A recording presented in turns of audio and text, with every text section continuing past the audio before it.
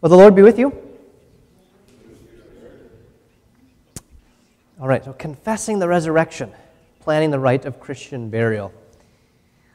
So, assuming you have, 1, thought about death already during your lifetime, 2, viewed death in the light of life, hell in the light of heaven, and sin in the light of grace, as Luther says, 3, armed yourself with the tools of God's word and sacraments, and 4, have put your life and possessions in order for the sake of your family. The only thing left is planning for your service. And I want to preface this with a little section on death and freedom of speech. So what the Christian faith, what our faith actually gives us the power and authority and the boldness to actually confess. Because what you're doing when you're planning your service is you're confessing. You're confessing. So the parable of the wedding banquet, Luke 14. But when you make a feast, invite the poor, crippled, the lame, the blind, and you will be blessed, because they cannot repay you. Certainly you will be repaid in the resurrection of the righteous. So we think differently than the world in terms of death. If you don't believe in God, if you don't believe there's such a place as heaven or hell, then you're going to live your life very differently, because you will want to be recompensed, you will want to be repaid in this life. Everything you do will be for your benefit so that you can get repaid, and that will even, so if you kind of marginally believe that there might be a God, you might be tempted to do this so that God would repay you, right? But the Christian, we invite the poor, the crippled, the lame, the blind, right? All those people who are blessed today that Jesus said in the Beatitudes. Blessed are the poor, blessed are the meek, blessed are the hungry and thirsty, and so on. Because we're not going to get anything for it, but we are going to be blessed in eternal life. So we live our life not to get repaid, but to confess. Acts 2:29. Peter spoke with parasias, I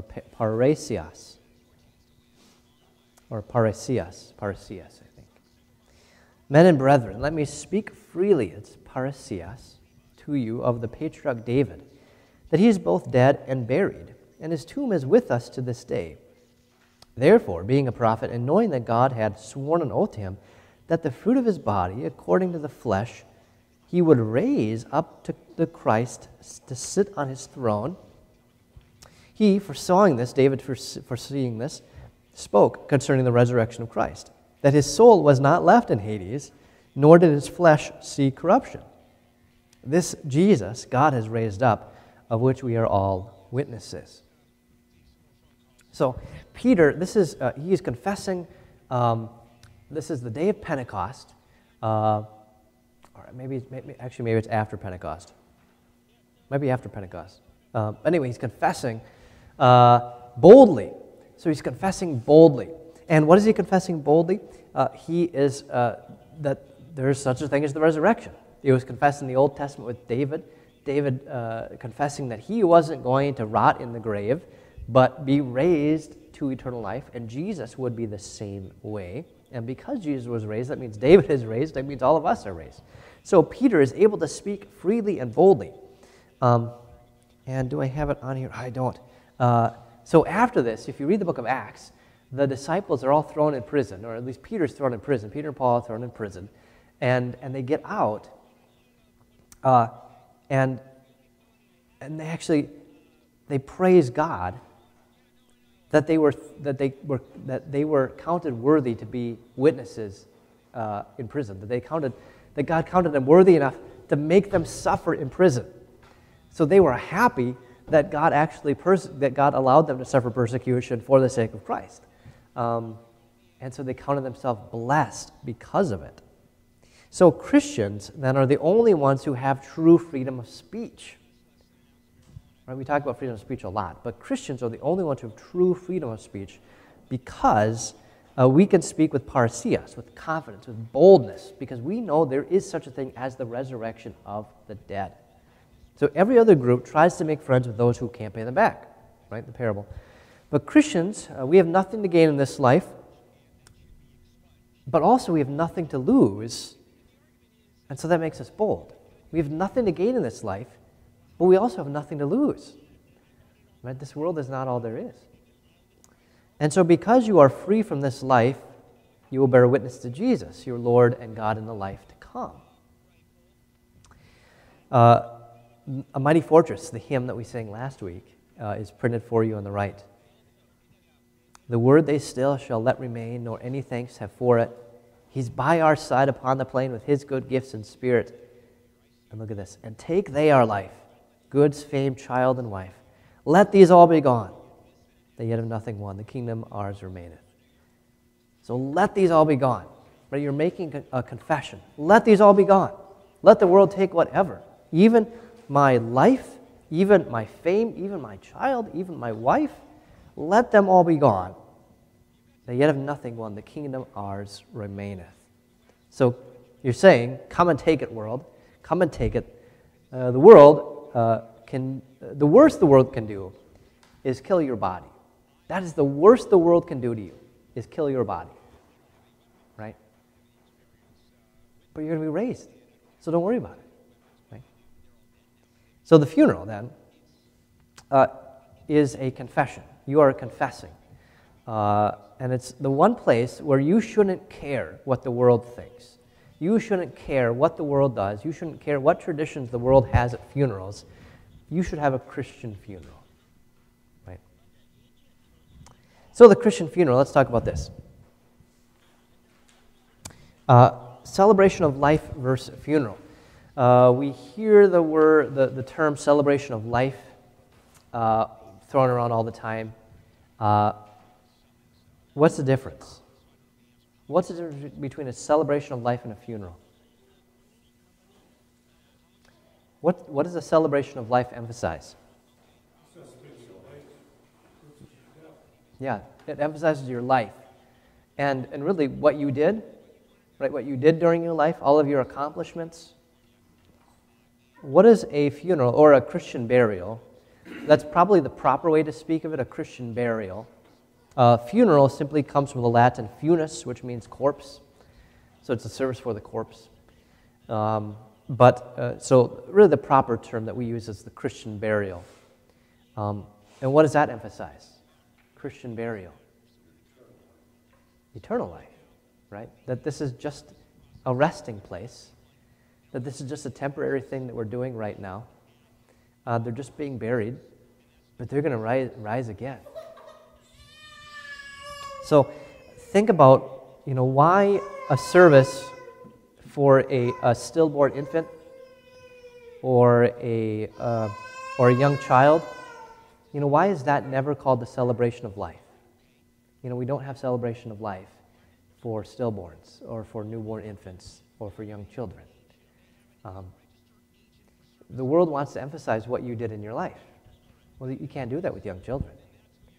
But thankfully, Christians, we have the Christian burial, that this is only temporary, that they will be raised again. And so, we do something different than the world. And the funeral is sacred. Most people treat funerals as sacred. You go to a funeral home, even if it's something done at the funeral home, and it just feels different, right? It feels sacred. Everyone there is being reverent for the most part. I mean, maybe there's a few jokes told, and those are all good. But for the most part, people are carrying themselves a little bit more reverently, and they're really paying attention to what's going on around them. It's ironic that some churches like some new churches today that build worship spaces, they leave their sanctuary and they do the worship in this new worship space with the stage and the rock band and all of that. But where do they have the funeral? Not there. They do it at their old church, right? The place that they left. You can see this. There's a church down in Evansville that does this. I forgot what it's called. They just built the new church building. And they, the new one is built with this, stage and everything, but they do the funerals in the old church, right? And so, so it's ironic that we do that, that we treat funerals more sacred. But what makes a funeral sacred? What makes the funeral sacred? What makes anything sacred? So sacred simply means holy, right? So sanctify, make us holy. What makes something sacred? We have the sanctuary. What makes the sanctuary holy? It's the Word of God, right? What makes a saint holy? It's not their work. It's the Word of God. And so that's the same thing that makes our worship services holy, is the Word of God. So we should treat every service, not just funerals or weddings, every service as sacred, because every service has the Word of God. Right? So we have these different customs in a funeral. We light the Paschal candle, which you see in front of you, and it's lit today for All Saints' Day. But we light that. If you look, I don't know if you've ever taken a chance to look at this, but on the bottom here, there's it's in memory of Dorothy Harding, who died right when I got here, and we had her funeral over in Toma. But there's a Bible passage on here that says, Jesus Christ was raised from the dead. We too might walk in newness of life, Romans 6, verse 4. Just as Jesus Christ was raised from the dead, so too we might walk in newness of life, Romans 6, verse 4. And that's really the theology of the Paschal candle. So it confesses that because you are baptized into Jesus' death and resurrection, and because Jesus died, but that he didn't stay dead, he rose, and because you're baptized, because you're joined into that, because you're clothed with Jesus' righteousness, you are going to get the same new life that Jesus has. This candle, it's tall because it's meant to symbolize the pillar of light that led the Israelites through the Red Sea, right? So what's leading you through the Red Sea of your baptism? It's Jesus, right? On the one side was death and slavery, right, in Egypt or here, but on the other side is new life. So we light the Paschal candle for all baptisms, and we light it for all funerals, and we light it for Easter and for All Saints' Day.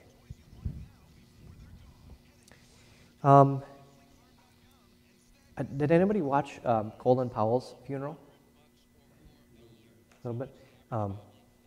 I think his was a great example of a Christian funeral. Really great example. For the most part, centered on Christ. Even the sermon was really all about Christ, and you don't see that often, really, from top politicians like that. But it was really good, and it was very reverent. And he was covered. Do you know what his casket was covered with? So this is, former Secretary of State, served a long time in the U.S. military, so one of the top military officials. But what was his casket covered with? A white pall. Yeah, so it wasn't covered in the American flag. It was covered in a white pall. And so we use palls. We actually don't own one for our church. And I'd love to get one. They're kind of expensive, but we use palls, hence the term pallbearers. Right, every funeral has pallbearers, even though, ironically, we don't always have palls. But a pall is used, and I've got this on your handout. In holy baptism, so this is something that I say for every funeral. So in holy baptism name, the person was clothed in the robe of Christ's righteousness that covered all his sin. Galatians 3:27. St. Paul says, "Do you not know that all of us who have been baptized into Christ Jesus were baptized into his death?" And the congregation responds, and say this with me. "We were buried, therefore, with him by baptism into death, in order that just as Christ was raised from the dead by the glory of the Father, we too might walk in newness of life. For if we have been united with him in a death like his, we shall certainly be united with him in a resurrection like his." So the pall is meant to symbolize the robe of righteousness that a Christian received when they were baptized. So to have a pall is to really remind us of their baptism.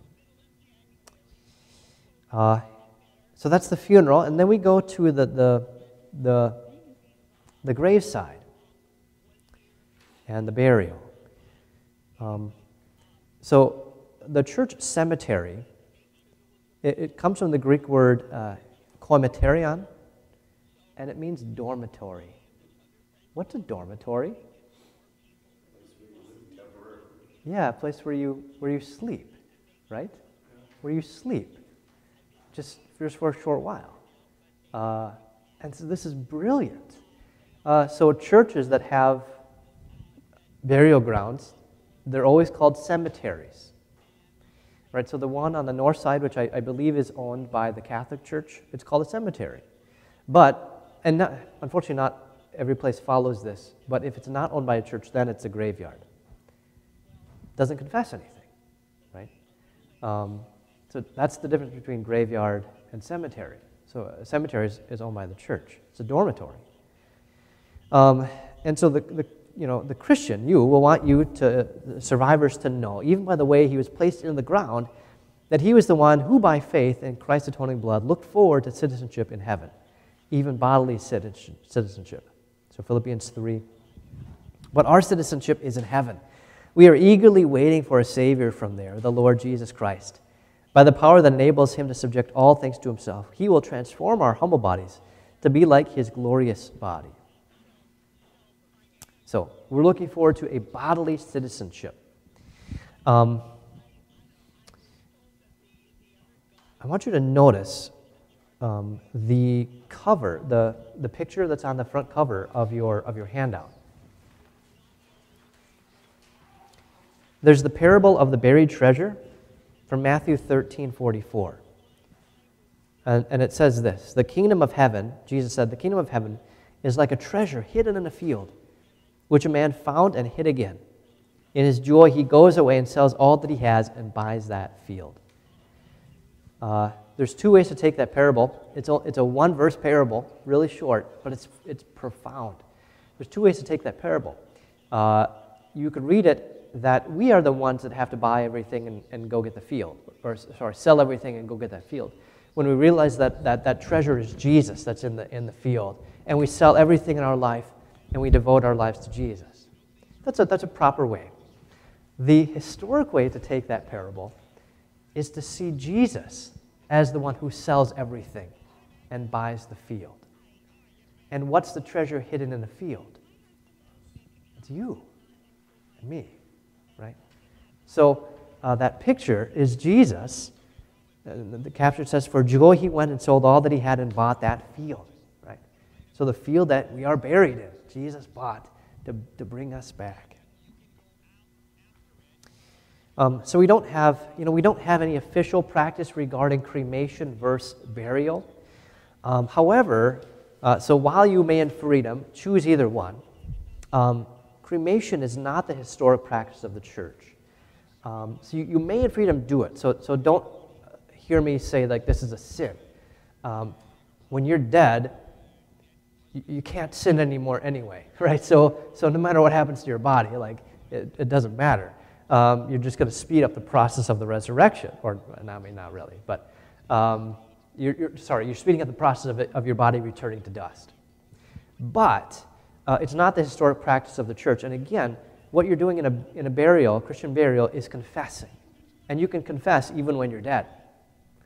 And so the cremation came about by atheists who wanted to mock Christianity.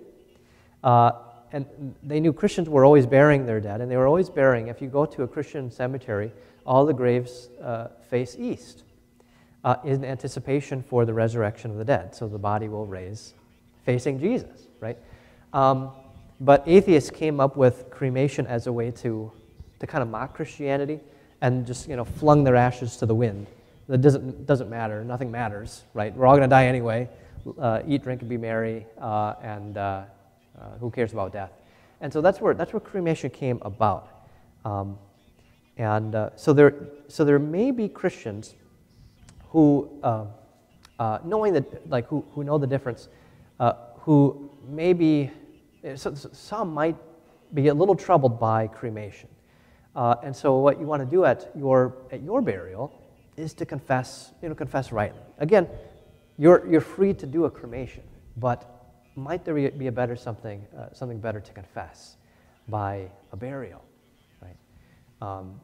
And to bury your body, because you are going to have a bodily resurrection, and you are going to have a bodily reunion in heaven, and your body, Job says, I know that my Redeemer lives, and at the end he will stand upon the earth, and I, with my own eyes, will see him, I myself and not another. So you have all these passages in the Bible about our bodies actually being there to witness Christ's resurrection, or Christ's second coming. And of course, Jesus himself was buried, right? So, any questions there? I was just at a funeral, and when the person was cremated, the urn was buried. Yeah. Mm-hmm. So, and still in the family plot. Yeah, and I think that's. It was in a cemetery. Mm-hmm. Yeah, and I think that's probably, if you're going to have a cremation, that's probably the more proper way to do it. You know, to put it in the ground, put the body in the ground, and still bury it. Still have the burial. You know, but not. You know, so, and this is why it's a confession. Not everybody is able to have a burial. It's more expensive. Some unfortunately die and their bodies are so mangled that they're not able to have a proper burial, and so they have to be cremated. So, there are these things, and God is going to raise the bodies no matter what state they're in, right? And so we have that promise. Planning the service. You have this handout, and I'm not going to go through all of it, but this is what I give to people that are planning a funeral, and we walk through the things in there. And you can read all of that.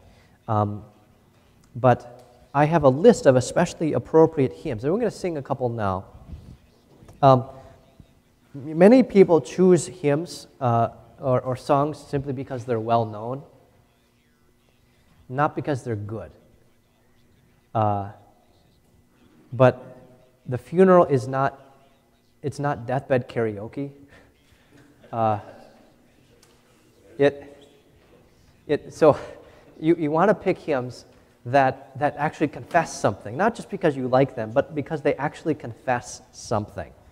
And so, there are some songs and hymns that people will choose, especially if they haven't, been properly catechized and ever thought through the funeral before, and they'll choose some pretty terrible songs. And fine, you can have those sung, and we'll sing them. But you know what? You'll be in heaven anyway, and you'll be singing the hymns that I would have picked anyway. So I'm only half kidding there. But so you want to pick hymns that confess. We went to a funeral a couple months ago. Carla's grandma picked some amazing hymns for her funeral, and she wasn't thinking about her. I don't know if they were her favorites. I don't think they were. But she was thinking about her kids and grandkids and great-grandkids as she picked them, because some of them are not the most faithful. And so she viewed it as her one last time to confess to her grandkids. And it was just beautiful. So hymns of note. Let's sing. You'll need your hymnals. Let's go to hymn 33. Verse 4. Hymn 33, verse 4. This is, "We now implore God the Holy Ghost."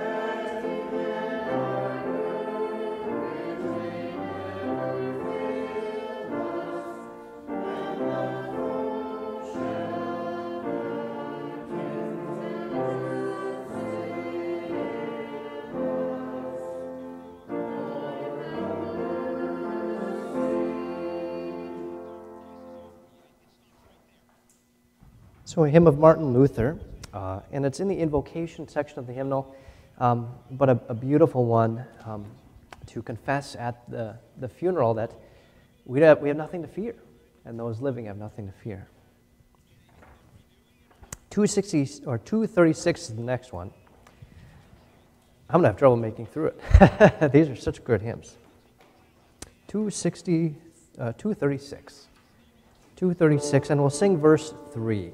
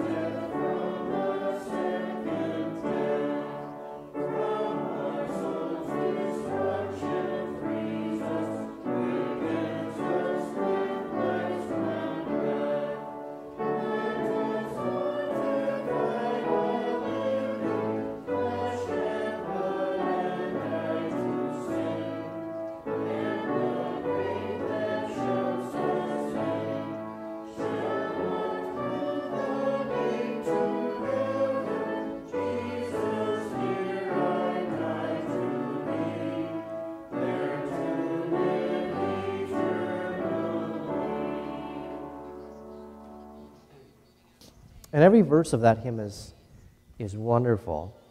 And actually, you have one on the very next page, "Thou to whom the sick and dying," which I believe it kind of got, if I'm remembering correctly, this is one hymn that kind of got misplaced in the hymnal, and it's actually a hymn for our last moments. But it fits in the mercy of God too, so that's also a good one. So let us, and then the fourth verse. Can we sing the fourth verse too? Can we sing another verse? 236.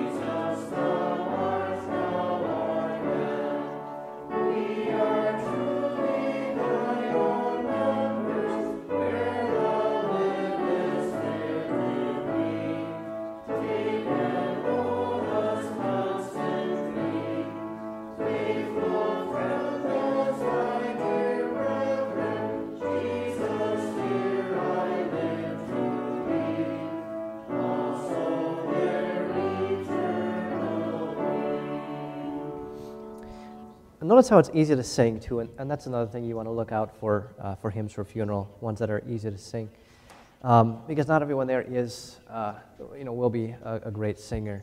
One of the most common hymns for a funeral is "How Great Thou Art." Technically, that hymn is very challenging to sing, so that would be a good one for a soloist to do at a funeral. It's really difficult for a whole congregation to do because it just jumps all over the place. This one. It repeats twice in the hymn, and it's all in a very singable range. Let's look at 406, verse 3. 406, verse 3.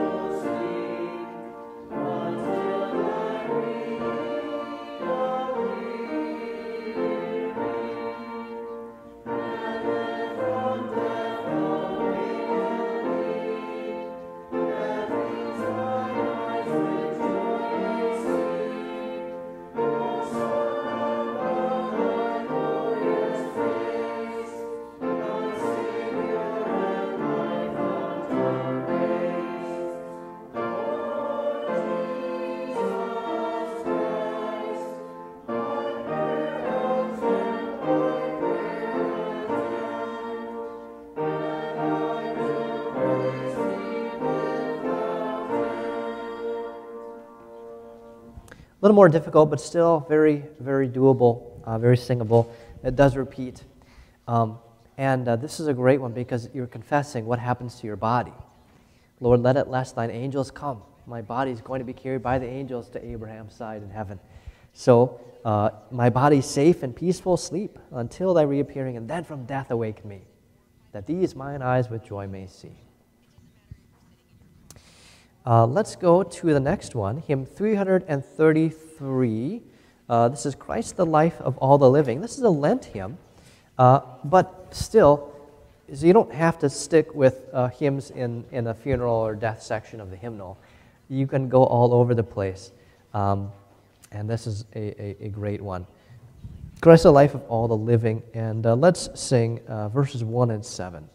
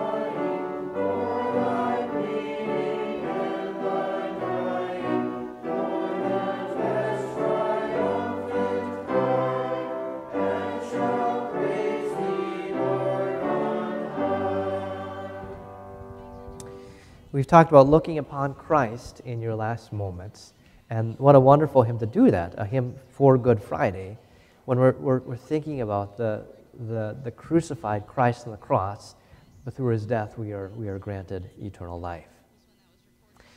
Turn to 475. 475. This will probably be unfamiliar to you. 475 is Praise God This Hour of Sorrow. And this hymn was actually written for the death of an infant or a stillborn. And so it's not listed as that in the hymnal, but that is what it was intended for. Because we do confess that there is eternal life even for them. And so what a wonderful comfort. I've shared this with parents who have lost little ones before. Let's sing.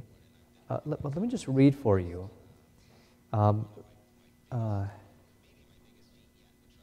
see, where is it? Verse 6 here. So think of a little child saying this. So this is told, the hymn is told from the perspective of the little child who is now in heaven. So when ye shall see me nearing, the throne of God appearing, adorned and crowned a bride, my palms of victory swinging, midst hallelujahs ringing, in beauteous grace the Lamb beside. So let's sing verse 1 and 8. Let's sing 1 and 8.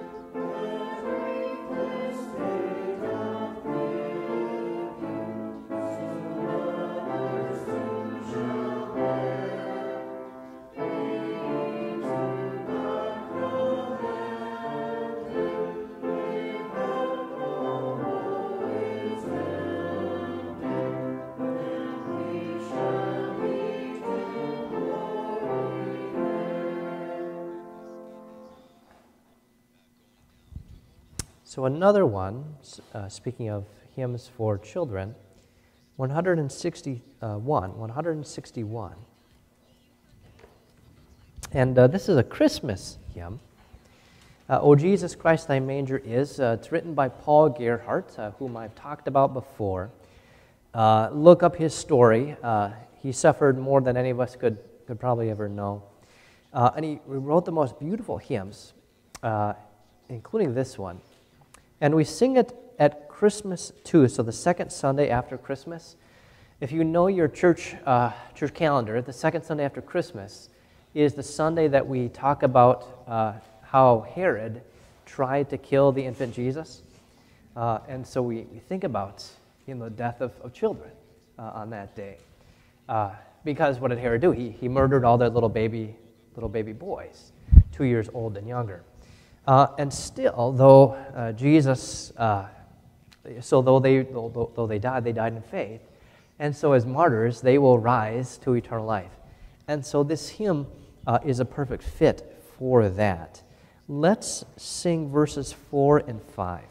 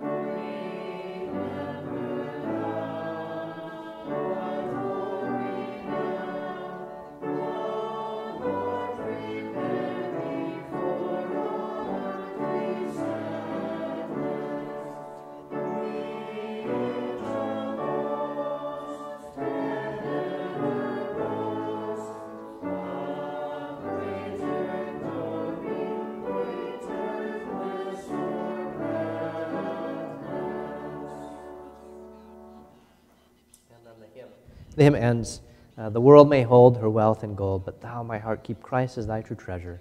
To him hold fast until at last a crown be thine and honor in full measure. Let's go to a baptism hymn, 246. 246. This is an old hymn, but it's a newer hymn, because it was only translated in 1991 into English. So it's from the 1600s by a great Lutheran pastor, Edward Neuermeister. He's written a lot of. He was the one that wrote "Christ the Life of All the Living" that we sang earlier, and he wrote this one too for baptism. Let's sing verse 4.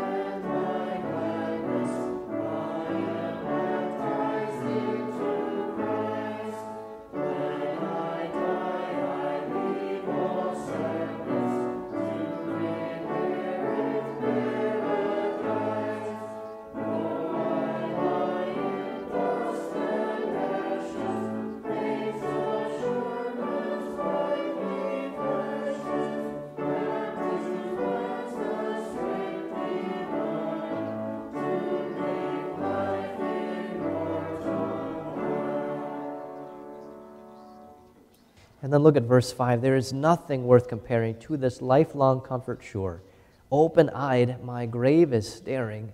Even there I'll sleep secure. Though my flesh awaits its raising, still my soul continues praising. I am baptized into Christ. I'm a child of paradise. So again, going back to the comfort of baptism that we have at the Christian funeral. Let's go to a funeral hymn, or a death and dying hymn, 525. 525, and there are a number of verses here. We're not going to sing them all. So this is Landstead. I think no. He didn't write, the one we sang today, Behold a Host, that was written by, that was Grieg and Brorson. Never mind. So Landstead's another, he's a Danish composer. So let's sing verses 1 and 7.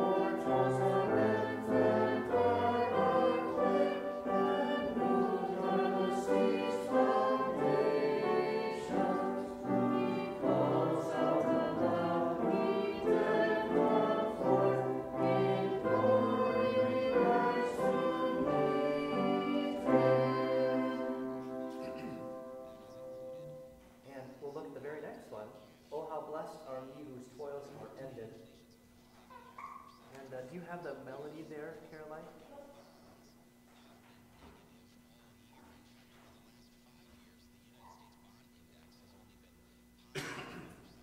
This is another very good old hymn. And let me just read for you. It's about, we're talking about the saints whose toils are ended. So verse 3 says, it goes back and forth between us and them. So verse 2, we're in a dungeon, sinners living in this world.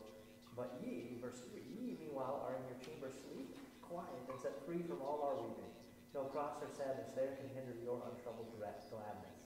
So we're confessing the difference between what we're doing, at a funeral. We're crying, we're in this dungeon weeping. But you, who's in front of us, the body, you are sleeping, right? And you're free from all of your weeping. No cross. So let's sing. Let's sing verse 4 and let's sing verse 4 and 6.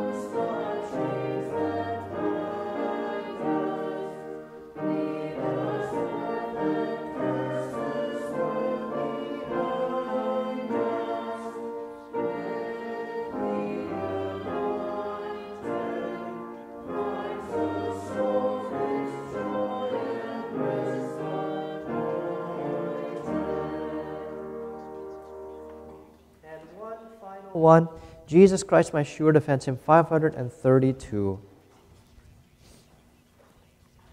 And I've got 4 listed there, but let's sing 1 and 10.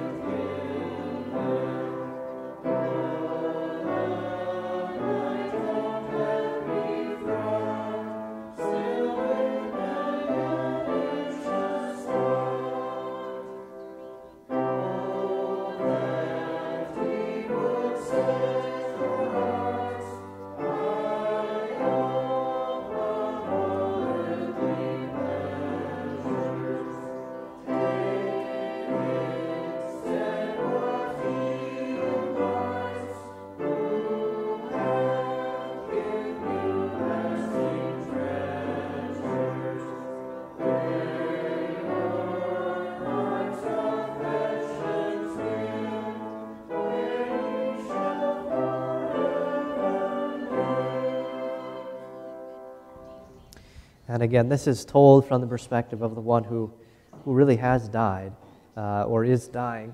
And so for you to have your family sing it at your funeral, you're having them confess what you're experiencing. So you're showing Christ in your funeral. And so maybe maybe in all these things, maybe they're thinking about you because some of these were your favorite, but really you're pointing them to Jesus. Right, and that's the goal. So I want to close with Luke 7 here, Luke 7:11 to 17. Soon afterward, Jesus went on his way to a town called Nain, and his disciples and a very large crowd were traveling with him. As he was approaching the town gate, there was a dead man being carried out, the only son of his mother. She was a widow, and a considerable crowd from the town was with her. When the Lord saw her, he had compassion on her and said to her, "Do not cry." He went up to the open coffin, touched it, and the pallbearers stopped. He said, "Young man, I say to you, get up." The dead man sat up and began to speak, and Jesus gave him to his mother. Fear gripped all of them, and they glorified God, saying, "A great prophet has arisen among us, and God has visited his people." This was reported about him in all of Judea and in all the surrounding countryside. So the boy was raised, and what was the first thing he started doing? Talking, speaking. I don't doubt that the first thing he started speaking were praises, a doxology, right? A doxology is a life of that's praising. It's a good word, right? Good word, praising, using a good word. And so he's praising. He's using a good word. He's doxologizing Jesus for being raised from the dead. And we are made to praise God. And not just a general, "Oh God, you're awesome, look how good you made me," but confessing everything Jesus has done for our salvation. We are called to speak back to God what he has spoken to us. And we do that in this life, but we do that completely in the world to come. And so at your funeral, we can do this. We can speak back to God what he's spoken to us. And notice when the boys started speaking, after that, they glorified God. A great prophet has arisen among us, and God has visited his people. And this is reported about him. So by this little boy's confession, and of course the act too, everybody else there started praising God and declaring what God had done. And this is reported about Jesus in all of Judea and the surrounding countryside. So think about at your funeral, what are you saying to the people that are coming? Are they going to be saying how great you were, how great thou art, or are they going to be saying how great God was and what God has done for you? And And so that is our goal. We are to confess the resurrection at our funerals. Any questions? I know we're over. Well, thank you for confessing with me today. You can take this home and look at this. And if you want to fill it out, you certainly can. You don't have to wait for your family to do it for you. You can do this now, and you can give it back to me. And then I'll put it in my file, and I'll have it with you. And that'll make things easy for when your day comes. So, James' brother had this all laid out for everybody. Yeah. It was simple. There's no arguing about Yeah. this, that, or the other. Yep. The one reading was a little strange, and I talked to you about that in the Song of Solomon. Oh, yeah. We had trouble kind of digesting how that would be feeling passage. Yeah, sure. Yeah. We figured it out. Yeah. Helped us figure it out. Yes. Yeah. That's one of my favorite books. It's just beautiful, but it's hard to follow. Well, anyway, thanks for coming, and God's peace be with you all.